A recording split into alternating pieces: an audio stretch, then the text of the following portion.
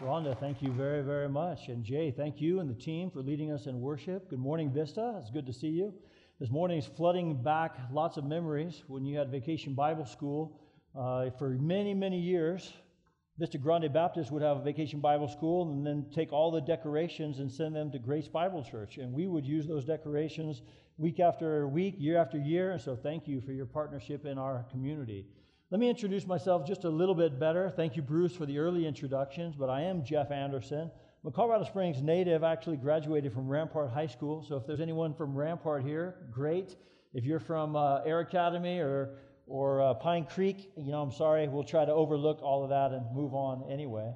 Pastored Grace Bible Church here for many, many years, and actually we had bought the building that was Vista Grande Baptist way back in the day. Some of you may remember the building that was over on Flint Ridge, and so we've had a great partnership for many, many years. Pastor Chris is a great encouragement to me. When we left Grace Bible Church and I started doing an international Bible conference ministry, my kids were starting to look around where they were going to find a church. My daughter-in-law, Luba, had spent a lot of time in the youth group that was here, and Luba is here today with my son Jason, and our grandbaby is somewhere around here as well. So happy Father's Day to me for them being here. Thank you guys for joining us. So Luba had grown up in the youth group, and then when Pastor Chris ministers the word, he has people stand up with reverence for the Bible, and then he sings songs that you guys would sing songs that are familiar. And our son Zeb was with us, and he walked out in the parking lot and said, "You guys can go to church wherever you want. This is going to be home for me." And so Zeb ended up being in the youth group here for many years, and we're just really grateful for who you are and what you do. But for you to take some time and make sure that Pastor Chris is getting this sabbatical, it's a long-term run, and if you're making sure that you're taking good care of him, not only are you doing service to your church, you're doing service to our community, so thank you for that. Having left Grace Bible Church, I do Bible conferences for pastors, mostly in Africa and India, the developing world. Most of these pastors, they love the gospel, they're planting churches, they're very effective, but so few of them have any kind of Bible training. And so we'll have a Bible conference for 3 days where we just read and explain and apply the Bible, just like what you guys get every week. And that's exactly what these pastors are hungry for. And so with conferences that started with a couple of hundred, they grew to where we had 25,000 pastors at a conference in Uganda one year. And somewhere along that line, I thought, man, you know what? I might need to devote full time and attention to these conferences. So I still, to this day, do Bible conferences. Last year, we were able to meet with a bunch of pastors in northern Iraq, and then go and do a 3-day conference for some pastors in Beirut, Lebanon. And so that ministry continues. But early, Congressman Lamborn contacted me and said, "Hey, we'd like to have a closer relationship with the faith community. Could you give us some advice?" And of course, as you're building a new nonprofit, I thought, man, it'd be helpful to have some sort of consulting fee. And they said, well, here's what we'd like to do. We want to convey to churches, pastors, and then all these Christian ministries that are in our community the services that our office is able to provide. And I was like, what kind of services? And they said, well, anytime you're dealing with the federal government, you need an advocate. Can anyone say amen to that, by the way? So if you're needing help with Social Security, or if you're dealing with the VA, or if you're dealing with immigration, whatever that work is. And so early on, I was able to represent the congressman at a funeral. Micah Flick was a sheriff's deputy who was killed in the line of duty. And so I was at the funeral, I gave the family a flag that had flown over the U.S. Capitol, and then I mentioned to his widow, Rachel, that if we can be of service. Well, 2 days later, she called our office in tears. She said, "I've been at Social Security all morning. They said it's going to take months for me to get an appointment and months after that to get any of our benefits. How am I supposed to feed our children?" So that afternoon, we were able to get the right people on the call. She had a phone interview of 30 minutes, and she had all of her benefits awarded to her that day. Because if you're dealing with the federal government, you need an advocate. And so there's some of you that are here who may need an advocate, and I'm going to leave a card up here for the congressman's office. And if there's some way that we can be of service to you. But in addition to that, this role had grown to where I'm actually now able to convene, to pull the community together and say, what can we do better, especially the faith community, our ministries, what can we do to serve our community better together rather than looking to the federal government? We don't believe that Washington, D.C. has the answers for the problems in Colorado Springs. So early on, we began meeting with a bunch of prison ministries and saying if there's going to be meaningful prison reform, it's going to have to come from these ministries that are going in. And so we'd pull them around the table. Or early on, we started addressing student suicide. With the student suicide crisis that we've had in the Front Range, we don't believe that Washington, D.C. or Denver, Colorado have the answers for our Front Range problems. And we also believe that it's not just a Youth for Christ or a Young Life or a YMCA or Fellowship of Christian Athletes issue. We said, let's gather all of these youth ministries together.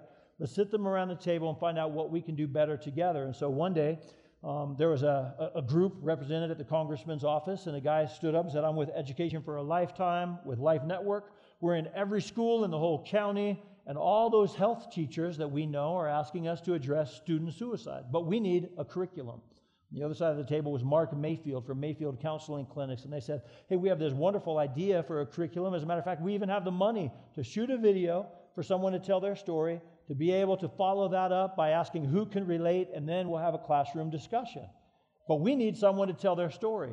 On the other side of the table was a little girl from the Classical Academy, Project Reasons, and she said, I've got 20 friends who all talk about their story and be on this video. A month later, I was at a Life Network gala, and they were unveiling a curriculum that would be in all of the schools in our community, and frankly, it became a demonstration that we are so much better together rather than everyone doing their own thing.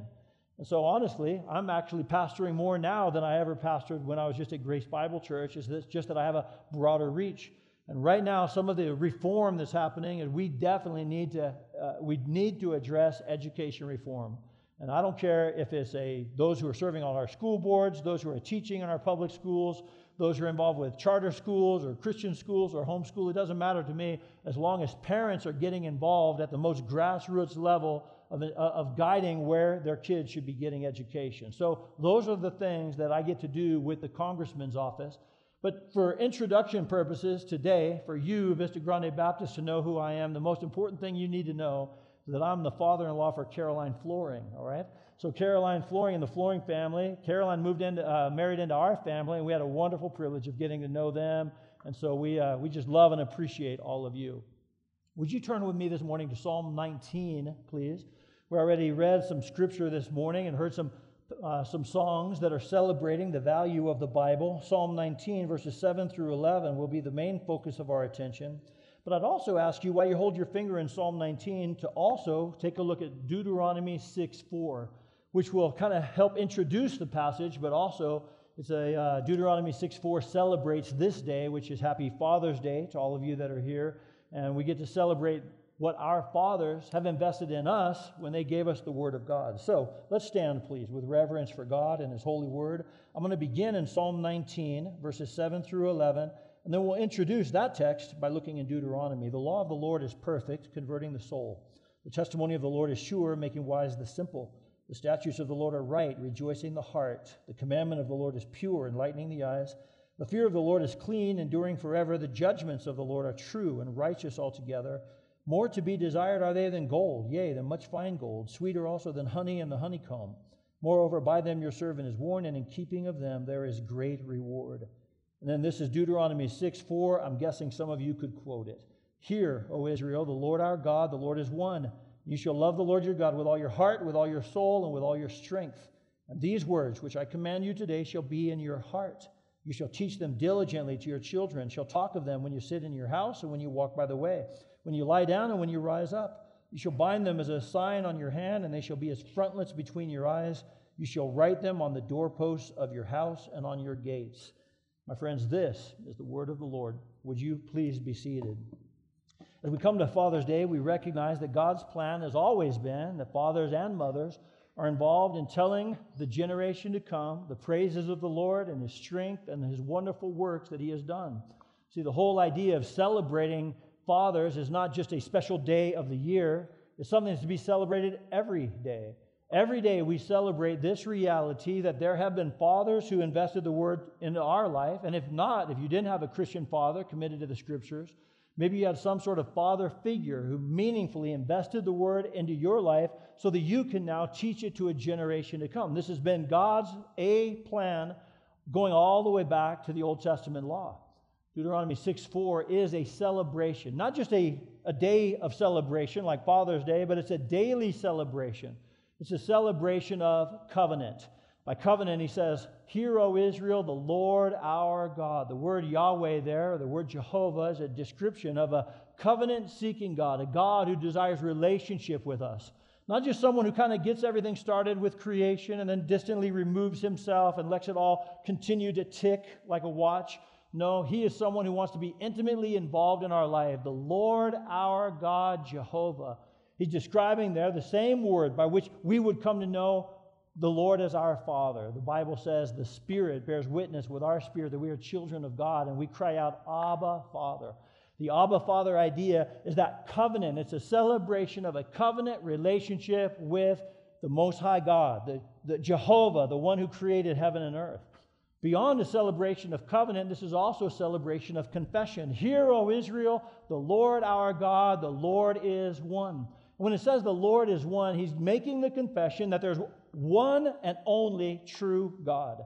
It is God himself who is the only God. Now, when we make that confession and we declare that we are not polytheists or we're not atheists, no, we are believers in one true God, a theistic belief, our confession that there is one God is not a denial that the Father is God and the Spirit is God and Jesus is God. In other words, you can still believe that Jesus is God and yet also believe that the Lord our God is one. And by this confession, we even recognize in the passage of Scripture that there is a certain complexity that is saying more than just that God is the one and the only true God, but it's also providing this reality, that there's a plurality that makes it up. When he says, the Lord our God, Jehovah, is in the singular, but then when it says Elohim, the name God, is the name that's in the plural. And even in this confession, we're recognizing that God, who is a plurality, there's some sort of complexity that's there. We're confessing that he's the one true God. So I can say God is one, but I can also confess and know that the Father is God and the Spirit is God and Jesus is God. And if you're looking at me and you're saying, "Hey, Jeff, you're going to have to explain that a little bit further," well, thankfully, Pastor Chris is going to be back in just a couple of months, and he'll take it a little bit further. But this passage, this confession, is a recognition of the one true God. So we celebrate covenant, we celebrate confession, but we also celebrate communion. We celebrate communion because he comes and he says, "You shall love the Lord your God with all of your heart, with all your soul, with all your strength." You see, this relationship that we have is that intimate fellowship, that communion by which we love the Lord. And before a father or mother, before you can invest the Word of God into the lives of other people, it has to be real in your own life. It has to get way beyond intellectual knowledge. It has to get way beyond just winning Bible trivia contests or even teaching a Sunday school class. No, these words need to be in your heart. And then when you have that communion of the Word of God in your life, then he also celebrates saying, when the Word of God is in your heart, then you shall teach them diligently to your children. This is the celebration of what I'm going to call a commitment to teach a generation to come, or we could call it a celebration of communication. See, here's the chain. God wants this Word to be passed from one generation to another to another. And when God is celebrating that communication, he comes and gives the command, teach it diligently. Not just when you're standing at the table on a breakfast and taking your shoe off your foot and pounding the table with it to make an emphatic point. That's not what he means by teaching diligently. Instead, it's the idea of repetition. When I was a little kid, I'd watch my dad get ready to go off on a hunting trip. My mom and dad, they came to Colorado when I was less than a year old. My dad planted Widefield Community Bible Church way down in the Fountain Valley. And so I grew up knowing the gospel, knowing the Word of God. My parents instructed me. But when I was a little kid and my dad was getting ready to go on a hunting trip, I remember him sharpening his knife. And when you're honing a blade, you don't just kind of take a whetstone and pour some oil on it and take a blade and just kind of strike it once across and once back and now it's sharp. No. I can remember even hearing the sound today. I can remember that whetstone. I can hear the back and forth. And it just continued over and over again. There was a repetition to sharpen that blade. And that's what it means when he says, teach it diligently to your children. You don't just teach it fiery, passionately, make sure that they're coming to Vacation Bible School. No, he's telling us that there needs to be a repetition where the Word of God is so much in your life that now you are able to repetitively teach it and continually give it. You give it when you're sitting in your house and when you're walking in the way. When you're working on some hobbies together, man, I love this, that you can teach your children diligently when you're skiing down a hill, or when you're fishing in a pond, or when you're coaching their soccer team. You can let the Word of God come into every part of life. And so that's what this passage is instructing us and celebrating. But the celebration that I'm referring to of Father's Day is a celebration that says the most valuable thing that we could possibly invest into our children is the Word of God. Can anyone say amen to this? And especially in our day, we're coming to recognize that there's such a need for the Word of God to be invested. And so now I want to pivot and talk about the incredible value that we have in the Bible by looking at Psalm 19. And so if you're looking at Psalm 19, you'd recognize that there is a book that is more to be desired than gold. It's sweeter also than honey and the honeycomb. And in this passage, he's going to describe the incredible value of the Bible through a repetition that we call Hebrew parallelism. Now, Hebrew parallelism is a beautiful kind of poetry because it doesn't depend upon a rhyme or meter. It doesn't depend upon alliteration only or the sound of certain words. And here's why that's important. It becomes important because Hebrew poetry is valuable whether you're reading it in Hebrew or it's being translated into Spanish or Russian or Ukrainian or, for us today, English. You see, you can translate it because it doesn't depend upon the sound of the words that are there. Instead, there's a repetition of an idea, and that's why we can come, and it's just as beautiful when we read words like this. The law of the Lord is perfect, converting the soul. The testimony of the Lord is sure, making wise the simple. And when he goes on and gives these repetitions, he's giving repetitions of nouns and adjectives that are telling us that the Bible is so valuable because of what it is. But then there's repetition of phrases by which he says, you're converting the soul. You're making wise the simple. You're rejoicing the heart. You're enlightening the eyes. This is a repetition of the verbs and the adverbs by which we're understanding that the Bible is so valuable because of what it does. The outline today is really simple. The value of the Bible because of what it is, and the value of the Bible because of what it does. And when we recognize this immense treasure that's been given to us and entrusted to us, then we start recognizing why we should treasure it in our own heart, and then why we should communicate it to generations to come. So this passage begins, as I've already mentioned, with all of these repetitious words. And if you'll bear with me, I have trouble with my eyes. And so I have to read this rather than go to a physical Bible, which would be my choice. But this way, I'm able to get it a little bit brighter. I'm able to get the font really big. As a matter of fact, if I hold this up, you can probably read it from where you are right there. But for me, I'm going to go ahead and just repeat this. The law of the Lord is perfect, converting the soul. The testimony of the Lord is sure, making wise the simple. The statutes of the Lord are right, rejoicing the heart. The commandment of the Lord is pure, enlightening the eyes. The fear of the Lord is clean, enduring forever. The judgments of the Lord are true and righteous altogether. Did you hear them? The law, the commandment, the statutes, the judgments, all of these are synonyms for what we know as the Bible. He's talking about the revelation of God. But within this, all those phrases that are synonyms have one phrase in common. It is of the Lord. The word L-O-R-D, at least it's capitalized in all capitals in my New King James Bible that I'm reading today. But that is a translation of the name Jehovah. And he's telling us that Jehovah desires relationship and that the relationship happens through this book. This is the law of the Lord. It's the commandment of the Lord. These are the statutes of the Lord. And so this becomes valuable because it's the revelation of Jehovah. As the revelation of Jehovah, it's intended for us that we should look back at verse 1. As a matter of fact, Psalm 19, verse 7 is building upon Psalm 19, verse 1. Take a look back there when it says, the heavens declare the glory of God, and the firmament shows his handiwork. In that passage, he's talking about the general revelation of God. The word God there is the most general name for God. It's the name Elohim. It's the name that's given to us in Genesis 1:1. In the beginning, God created the heavens and the earth. And so that general name for Elohim is telling us that there are certain things that you can know about God just by observing his creation that's around us. You can know that he's big and great and powerful when you go and see the mountains. Sometimes I enjoy running the Pikes Peak ascent. Back in the day when I'd be up climbing and running the mountain, one of the reasons I loved being on that huge mountain is because I just looked down and realized how small Colorado Springs is compared to that mountain and how small I am. And I get in my proper place and I realize that the God who made all these things is great and powerful. One of the reasons I love going out into the dark and camping, getting away from the city lights, is because you can look up and see the moon and the stars, and you can recognize that as vast as this universe is, our God is so much greater. But God has made himself known through the creation that's around us. That's why it's a wonderful privilege for dads to be able to take their kids out on a skiing trip and be able to enjoy the general revelation of God in creation. It's wonderful that he can take them fishing. But listen, if you're only letting God be seen by you're exposing them to the general world of creation, then you're missing something really important. You see, God wants you to know more than just his greatness or the fact that he's good. The Bible says he caused the rain to fall on the just and on the unjust. He provides food. And so the food that we see can tell us that God is good. But more than being great, more than being good, more than even the beauty of his creation and of his creativity, God wants us to know details about him. He wants us to know that he is holy and just and good. And you know what? You wouldn't get this by sitting next to a beach watching the sunset or the sunrise on the ocean.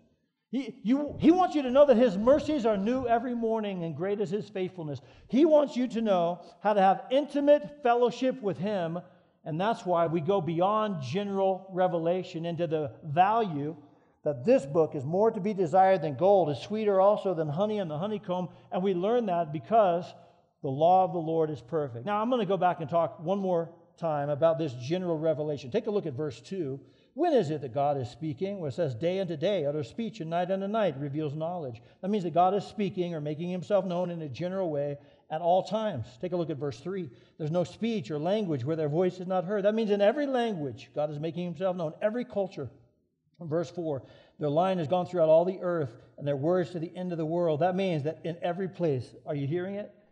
In every language, in every place, at all times, God is making himself known in a general way. And yet, as great as that is, there's something that we are still longing for, a deeper revelation. Now, about 30 years ago, I used to get something really valuable in the mail every couple of days. This was back before we had unlimited texting. A lot of people nowadays can't even imagine what life was like before we had text messages. But this was before unlimited text messages, certainly before unlimited phone calls. Back in that day, you had to pay long-distance charges for a call. I was living in East Tennessee, where I was a youth pastor. My fiance at the time, Nancy, was living in South Carolina, Greenville, South Carolina, where she was finishing up college. And so as a youth pastor, I wasn't able to afford all those long-distance calls. We didn't have unlimited texting, and we didn't even have email. Go ahead, gasp. The younger generation, like, you didn't even have email back in that day? We didn't even have email. So if I wanted to have communion, fellowship, if I wanted to have a growing relationship with Nancy, well, every couple of days, I would receive a love letter in the mail. When I went running out to that mailbox, I was looking for something valuable. It had nothing to do with Publishers Clearinghouse sweepstakes, which was also happening at that time. But I was looking for that letter, and when I read the letter from Nancy, I wasn't just perusing it one time and discarding it as if it had no value. No, man. I read over every detail of that letter. I would hold it up to the light to see if there were tear stains where she was missing me as she was writing it. I'd smell it to see if maybe I could smell a lingering perfume that was there, or even better, maybe she sprayed that thing with perfume so that I could even smell her. And then I would look and see if there were lip prints at the end of that thing. I mean, I valued every part of that love letter because this was a revelation of someone who wanted to have relationship, intimacy, closeness. My friends, this book is more to be desired than gold. It's sweeter also than honey and the honeycomb because this is the love letter of Jehovah. He doesn't just want you to know general truth about him. He doesn't just want you to know that he created everything. He wants you to know that he's holy and just. His mercies are new every morning. He wants you to know his love. He wants you to know that he knows the number of hairs that are on your head and that he sees all of what concerns and troubles you. He knows what you need before you'd even ask. This book is so valuable because of what it is. But it's not just the nouns. It's not just that this is the love letter of Jehovah. There's also an expression by which he says it is true, it is just, it is sure. And all those adjectives are really repetition of two main ideas. The first idea is that it's foundational. Now, I love being up here on a platform that's not shaking. It's good and solid. The stairs, that's a whole different thing, man. You got to watch yourself coming up the stairs sometimes. But this solid foundation of this is a little bit different than some of the other churches I speak at. Sometimes I go to a place where, a big old guy like me, if I move too much, that thing starts wobbling a little bit. I want a foundation. The foundation I'm talking about is the kind of foundation that we value because, man, if you're going to build your home, especially your dream house, a multi-million-dollar mansion, you want to build that thing on a foundation.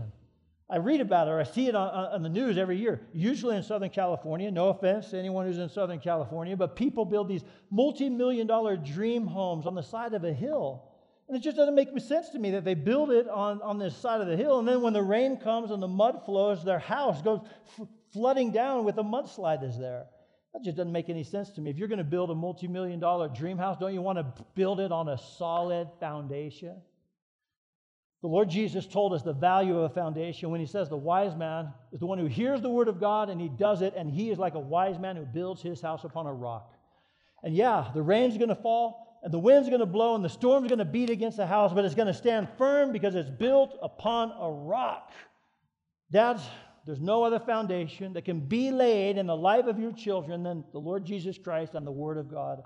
And these last 3 years have demonstrated to us that all other ground is shifting or sinking sand. Am I right? I mean, just think about that. 3 years ago, we had such confidence that the U.S. economy was a good, solid foundation. We never even imagined that the U.S. economy could be turned off in one night, and it would be so hard to get it stirred back up. I'm not making a political comment. I'm telling you that even the U.S. economy is shifting sand and is not a foundation that is worthy of your full confidence. 3 years ago, man, I had so much confidence in the medical system, healthcare. I mean, we had gotten to the point where I just believed everything they said. And by the way, I love and appreciate all of our doctors and nurses, especially the ones who served us so faithfully during this COVID pandemic that was there.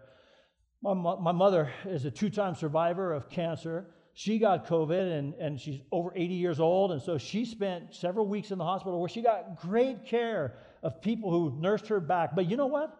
Any of us that before COVID had full confidence in doctors are shocked that we get to a point where some doctors are saying, absolutely take this treatment, it really works, and other doctors are saying, absolutely don't take that treatment, this is what you need to do. In other words, politics has even made its way into healthcare. And now what I've learned is that all of my trust in healthcare is like trusting in a shifting sand rather than a true foundation. Hey, how about the foundation of education? All of us were so confident that, you know what, bureaucratic education, they're going to do the right thing for my family. They're going to make sure that they're watching out for my children. And that has now been shaken to the point we're coming and recognizing we better step in to find out what's best for our children and serve in our community, because big bureaucratic education, it's not a foundation that you can trust. You see, all I'm telling you is that maybe the shaking that we've had, maybe the difficulties we've had in these last couple of years have brought us back to a point where we realize there is only one solid rock upon which you can build your relationships, like your marriage. Only one solid rock upon which you can build your family. Only one solid rock upon which you can build your life, your business, or our community. Friends, when I go over to Africa and India or the third developing world preaching to them, I don't preach them an American message. I don't preach to them American economy or American politics, because they don't need any of that. Here's what they need. They need the solid foundation of the Word of God. And that solid foundation of the Word of God, just reading it and explaining it and applying it, that becomes the foundation for everything else that they desperately need. And fathers, would you hear me today? This book is more to be desired than gold. It's sweeter also than honey in the honeycomb, because this is the solid rock upon which your children can build their lives. And that's not just true for my son Jason, it's true for his children. A son that's on the way or a little girl that's there, she needs the solid rock, the foundation that is more to be desired than gold, sweeter also than honey and the honeycomb. There's a second idea of those adjectives. It's not only a solid rock upon which we can build, but it's also, it says, it is unchanging, that it's perfect. That means it never needs to be new and improved. Now, I've got 2 phones that are here today. One of them is a government-issued work phone. This is an iPhone, and so I just want to thank you all for your contributions for this iPhone that I have. The second one's a personal phone. The personal phone, I got a Google Pixel because my son Zeb assured me that this is the best phone you could possibly get. But you know how frustrating it is? That as soon as you have an i7, they come out with a better, new and improved you have an i8, and then you have an i9, you have an i10. And then not only are they always improving it, but then they add letters to the numbers, i10s or whatever it is there. And now I'm not even sure which I we're up to, but it always has to be new and improved. The Google Pixel, I mean, Zeb assured me, Dad, this is the best phone you could possibly get. 6 months later, there was something that was new and improved. Why? Because they want to always get you buying something. And I don't know if you've noticed this, but as soon as it has a little message that says, hey, it's time for an update. Update your phone. Click this button. As soon as I hit that, I can be sure this is going to be slower and the memory is going to go wrong, and I'm going to have to go back in and work out a new payment plan for my next new and improved phone. Aren't you glad that when it comes to the Bible, you'll never have Bible 7 or Bible 8 or Bible 10 or even Bible 10s? You have a book that is forever established in heaven. It never needs to be new, improved, or upgraded. Hallelujah. They're not always selling you the new payment option. Instead, you have a book that has been established as truth forever. It never will need to be new and improved. Now, some of you are sitting there saying, hey, wait a second, what about all these versions? I mean, you're reading New King James. We read ESV. What about those who have NIV? Wait a second. The reason we have different versions is not because the Bible has changed. The reason we have different versions is because the language changes. Tom, your children sometimes speak a whole different vernacular than what you speak. But the unchanging truth of God can now be translated into a vernacular of the language because it changes. But we still want that unchanging truth of God to be given to people. Listen, you are never wasting your time when you memorize this book, when you study this book, when you teach this book, because you are now investing in a future generation, the only thing that will never be new and improved. Hallelujah. You can go ahead and say amen to this one. This book is more to be desired than gold. It's sweeter also than honey in the honeycomb because of what it is. But it's also valuable because of what it does. And there's 4 main verbs: converting the soul, making wise the simple, rejoicing the heart, and then he says enlightening the eyes. I'm going to expand upon 2 of them. It begins by telling us that it converts the soul. To convert the soul is the idea of going a certain direction, Jay, and realizing that I'm in the wrong place. Here's where I am, but that's where I need to be. It's basically the idea of being lost. Now, it's also an expansion upon a biblical idea of repentance. See, biblical repentance is not a work that we promise God that we're going to do better and change our way. It's not by works. But biblical repentance is a recognition I'm going down a path that's leading to destruction. And with a change of mind and a change of direction, I'm coming back to God. Frankly, biblical repentance is defined by faith. And biblical faith is defined by repentance. They're 2 sides of the same coin. If I'm totally confusing you, good news. Pastor Chris is coming back in just a couple of months. He'll straighten all of this out. But here's the idea. Converting the soul is to realize, here's where I am, but that's where I need to be. Here's what it's describing: the value of a map. You see, if you're lost, there's nothing you value more than a map. Now, just after Nancy and I got married, and by the way, I did marry the girl. Those love letters all worked, and we got married. We moved to Colorado Springs, which is my hometown. But that meant that when we started having children, that their grandparents lived all the way in South Carolina. And boy, those kids came fast and furious. We had a girl, then a boy, and then we had twins. And so there was a time when we had 4 kids that were 3 and under. And then we had another little guy come along, Zeb. So we had 5 children. And so out of all these kids, we had to take them back to South Carolina to visit our grandparents. And whenever we made that trip, we drove. You're like, Jeff, why didn't you buy plane tickets? Well, did you hear me say we have 5 children? 5 plane tickets are expensive. And then what makes it even worse is I'd rather drive than take 5 kids through security nowadays. I mean, it's brutal. And on top of that, when we drove, we'd always drive straight through, 20 to 24 hours driving straight through. And some of you are like, Jeff, why would you drive straight through? Did anybody hear me say we have 5 children? And if you leave at night and drive through the night, they sleep half the time that you're in the car. So, like, we're halfway there before they even know what hit them, right? But if you're going to drive from Colorado to South Carolina, you have to go through the most confusing city in America to drive through, St. Louis. St. Louis has roads coming in and out from every different direction. They have loops that are going around, and it's so confusing. And what makes it worse? You have the convergence of all these different rivers that are coming in. So you have bridges constantly. I have never driven through St. Louis without getting lost. Usually I find myself in the wrong state when I'm lost. One of the times that we were getting ready to go was Christmas Eve. I had just spent all day with Christmas Eve candlelight services. I was pooped out, but I said to our family, look, let's try to get back to South Carolina for at least part of Christmas Day. And so we left that night to drive. By some miracle, I was able to stay awake all night long. Well, it wasn't really a miracle. Here's my secret.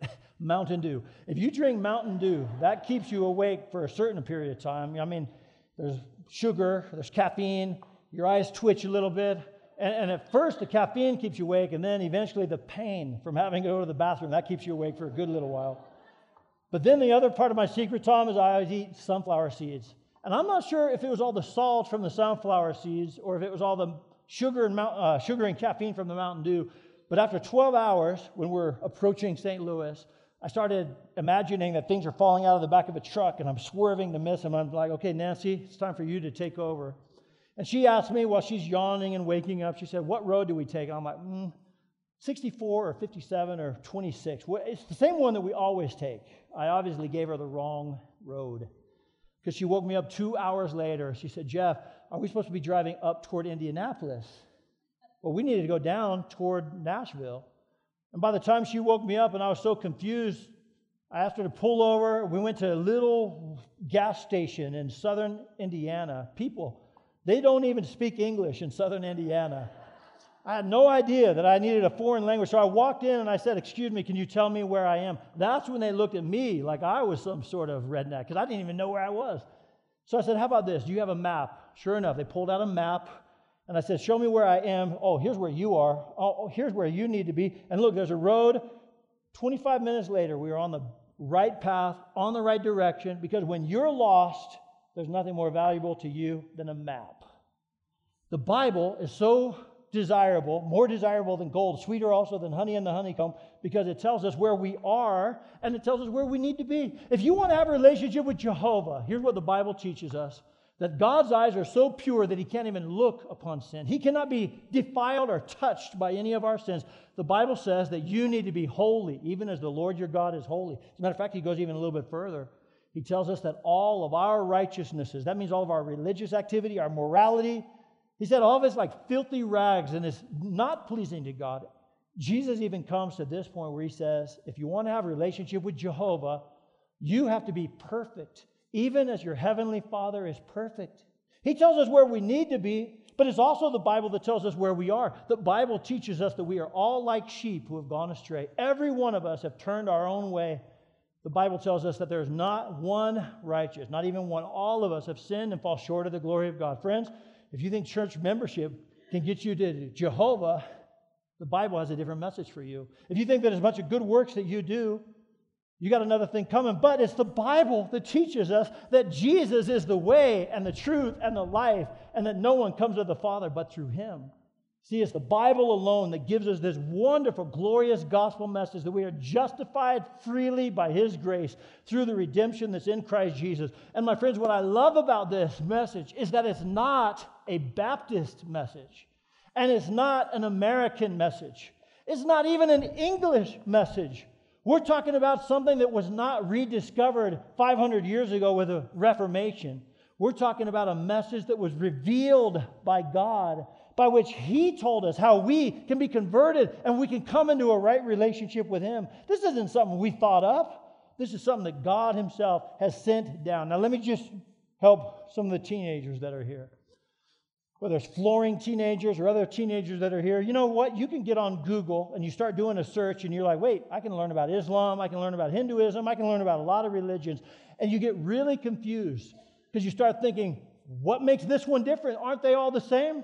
No, they're not. They are the same in the sense that all man-made religions are talking about how that you can appease God. So the Hinduism, as an example, is filled with lots of self-righteousness and rules that you have to follow, morality. I mean, there's nobody who has family values like Hindu families. I mean, they are very committed to the righteousness that seems to be outside. And you know what? If that's not enough, you have to go to this temple and appease this God, and you can take these prayers, and you'll see all kind of, but you know what? It can all be summarized by human works that are trying to appease their God. That's not entirely different than Islam. If you're familiar with Islam, you'd find the 5 pillars of Islam that begin with a confession of your faith in God and His prophet. But then it follows with the prayers, sometimes 3 a day, sometimes 5 a day. And if you go a little bit further distance to pray, there's more points in that. And beyond that, there's the almsgiving that is there. And beyond the almsgiving, then you would also have, you would also have a pilgrimage by which you can go. And if you go to Mecca, then you're really gaining points. But don't think that somehow I'm condescending any of them, because there are a lot of Christian churches that are filled with the same good works system. They'll have this sacrament that you follow, or this activity, or this rule and regulation. And so it doesn't matter whether it's Christianity by its so-called, or Islam or Hinduism. Let me tell you something. They all have something in common in that you're trying to work to make yourself acceptable to your God, whoever he may be. Friends, the reason this book is so valuable, more to be desired than gold, sweeter also than honey in the honeycomb, is because this book alone teaches us that it's not by works of righteousness which we have done, but according to his mercy he saves us. It's this book that teaches us that it's by grace that we're saved through faith, not of ourselves. It's a gift of God, not of works, lest any man should boast. See, this book is so valuable as a map that converts the soul and tells you how you can come into relationship with Jehovah. Beyond that, the passage tells us that it makes wise the simple. Man, I wish I had time, Jay. I would tell you even more about making wise the simple, because right now, the world around us needs some wisdom. Some would say amen to that. I mean, they are so confused, and there's so much foolishness that's going on in the world around us. This book is so valuable because it brings wisdom to those who will simply follow it. It also brings joy to the heart. Come on, people. There's so much despair and hopelessness around us today. And with all that despair and hopelessness, I don't care if we're talking about veterans who are definitely needing some good care in their life. And by the way, veteran hopelessness will not be addressed by pharmaceuticals and the VA. I'm waiting. Amen. If you're a veteran that's here and you're like, man, you know what? They're making the problem worse. They're throwing one drug after another after another. It's not solving any of my problems. Wait a second. There is a place that you can find joy. And that joy is not about how your IRA performs. That joy is not about how much you pay at a gas tank. By the way, that's a little discouraging right now, isn't it? But there's a joy that surpasses all of that, and this book rejoices the heart. It means that it brings some sort of joy, contentment, dignity, purpose, in spite of all the circumstances. Shucks, I don't even have time to talk about that one. But then there's the last one. He says it's so valuable because this book, it's more to be desired than gold. It's sweeter also than honey and the honeycomb, because this book enlightens the eyes. That means that if you're out in darkness, there's nothing more valuable to you than light. Long time ago, when I graduated from Rampart High School, 1987, for anyone who's asking, I was the class of 87 at Rampart. My younger brother, Dan, and I went on a camping trip. Dan and I were kind of sibling rivals. He was just close enough to me in age where I was the older brother who tried to keep him under my thumb a little bit. And he had grown bigger than me at that point. And so we had some rivalry. But this camping trip was when everything turned around. See, we went up back behind Pikes Peak one day, way out there, and above a cliff. So there's a stream going down through a valley. And we were way up on the ridge. We set up our camp, and then we went walking down through trails and got down in the water, and we're playing, fishing. Well, I decided to go back to camp, and Jay, I'll tell you exactly why. I saw a snake, and man, I hate snakes. So I decided to go back up to the safe high ground. Dan was still down there doing his thing with his dog and having a lot of fun that was down there. Me, I got up and had the best meal you can possibly have around a campfire. Whew, ramen noodles never tasted so good as they do around a campfire. And then I started eating the best dessert. Man, I was roasting my marshmallows and having my s'mores. Everything was good for me. Until I realized, whoa, it got dark. Now, I'm not sure it was because there was no moon that night or because the mountains, and when the sun went down, it went pitch black, like you can't see your hand in front of your face. So I later heard that Dan was out there wandering around, tripping over rocks and tree roots. He was worried that he was going to fall off a cliff and down into the valley. He was scraping himself on the trees, bumping into all these things, and finally got to the point where he said, I can't see anything. I'm going to sit down and hope my eyes would adjust. Problem was, as soon as he sat down, that wet dog came and started rubbing him all over. Now, not only is he dark, but it's cold. He's lost. He was in trouble. But the hero of this story, Jeff Anderson, went over and grabbed a bunch of kindling and fuel from the fire that we had collected. I set it out on a rock that kind of jutted out over the valley. I brought a little bit of the fire from the campfire, and I lit that thing, and soon, whew, it just lit up the whole sky. It was the biggest bonfire I'd ever seen. And soon, 5 minutes later, Dan comes walking into camp. He was scraped, battered, bruised. He had marks all over him, but he grabbed a hold of me and he thanked me for saving his life. Every once in a while now he comes back and he says, hey, I think we should go through family therapy because how mean you were as an older brother. And I'm like, whatever, I saved your life. My friends, if you're out in darkness, there's nothing more valuable to you than light. And we read it earlier in the service today, and it's still true. Thy word is a lamp unto my feet and a light unto my path. And what's desperately needed for our children, for this community, for the generation that's rising up, is that they desperately need to find something that's more to be desired than gold, sweeter also than honey and the honeycomb. I'm just telling you that what you're holding in your lap right there, your Bible, is a fortune that you're holding at your fingertips. And you're tempted to neglect it. Some of you are neglecting the Bible because you spend so much time on Fox News. I'm just telling you, stop. All that Fox News stuff is so depressing. Come back to something that's more foundational than that. Some of you have a tendency to get on Facebook so much, and you're just spending all your time reading everyone's snarky comments on Facebook. Let me help your life be so much better. Come back to that valuable book. Don't neglect it. Treasure it. Love it. Hide it in your own heart. Commune with God through it, and then be prepared to invest it into your grandchildren and your children. You say, well, I don't have a relationship with my children. Then guess what? We got Vacation Bible School and Sunday School, and we got youth. And you can invest it in the youth of this church.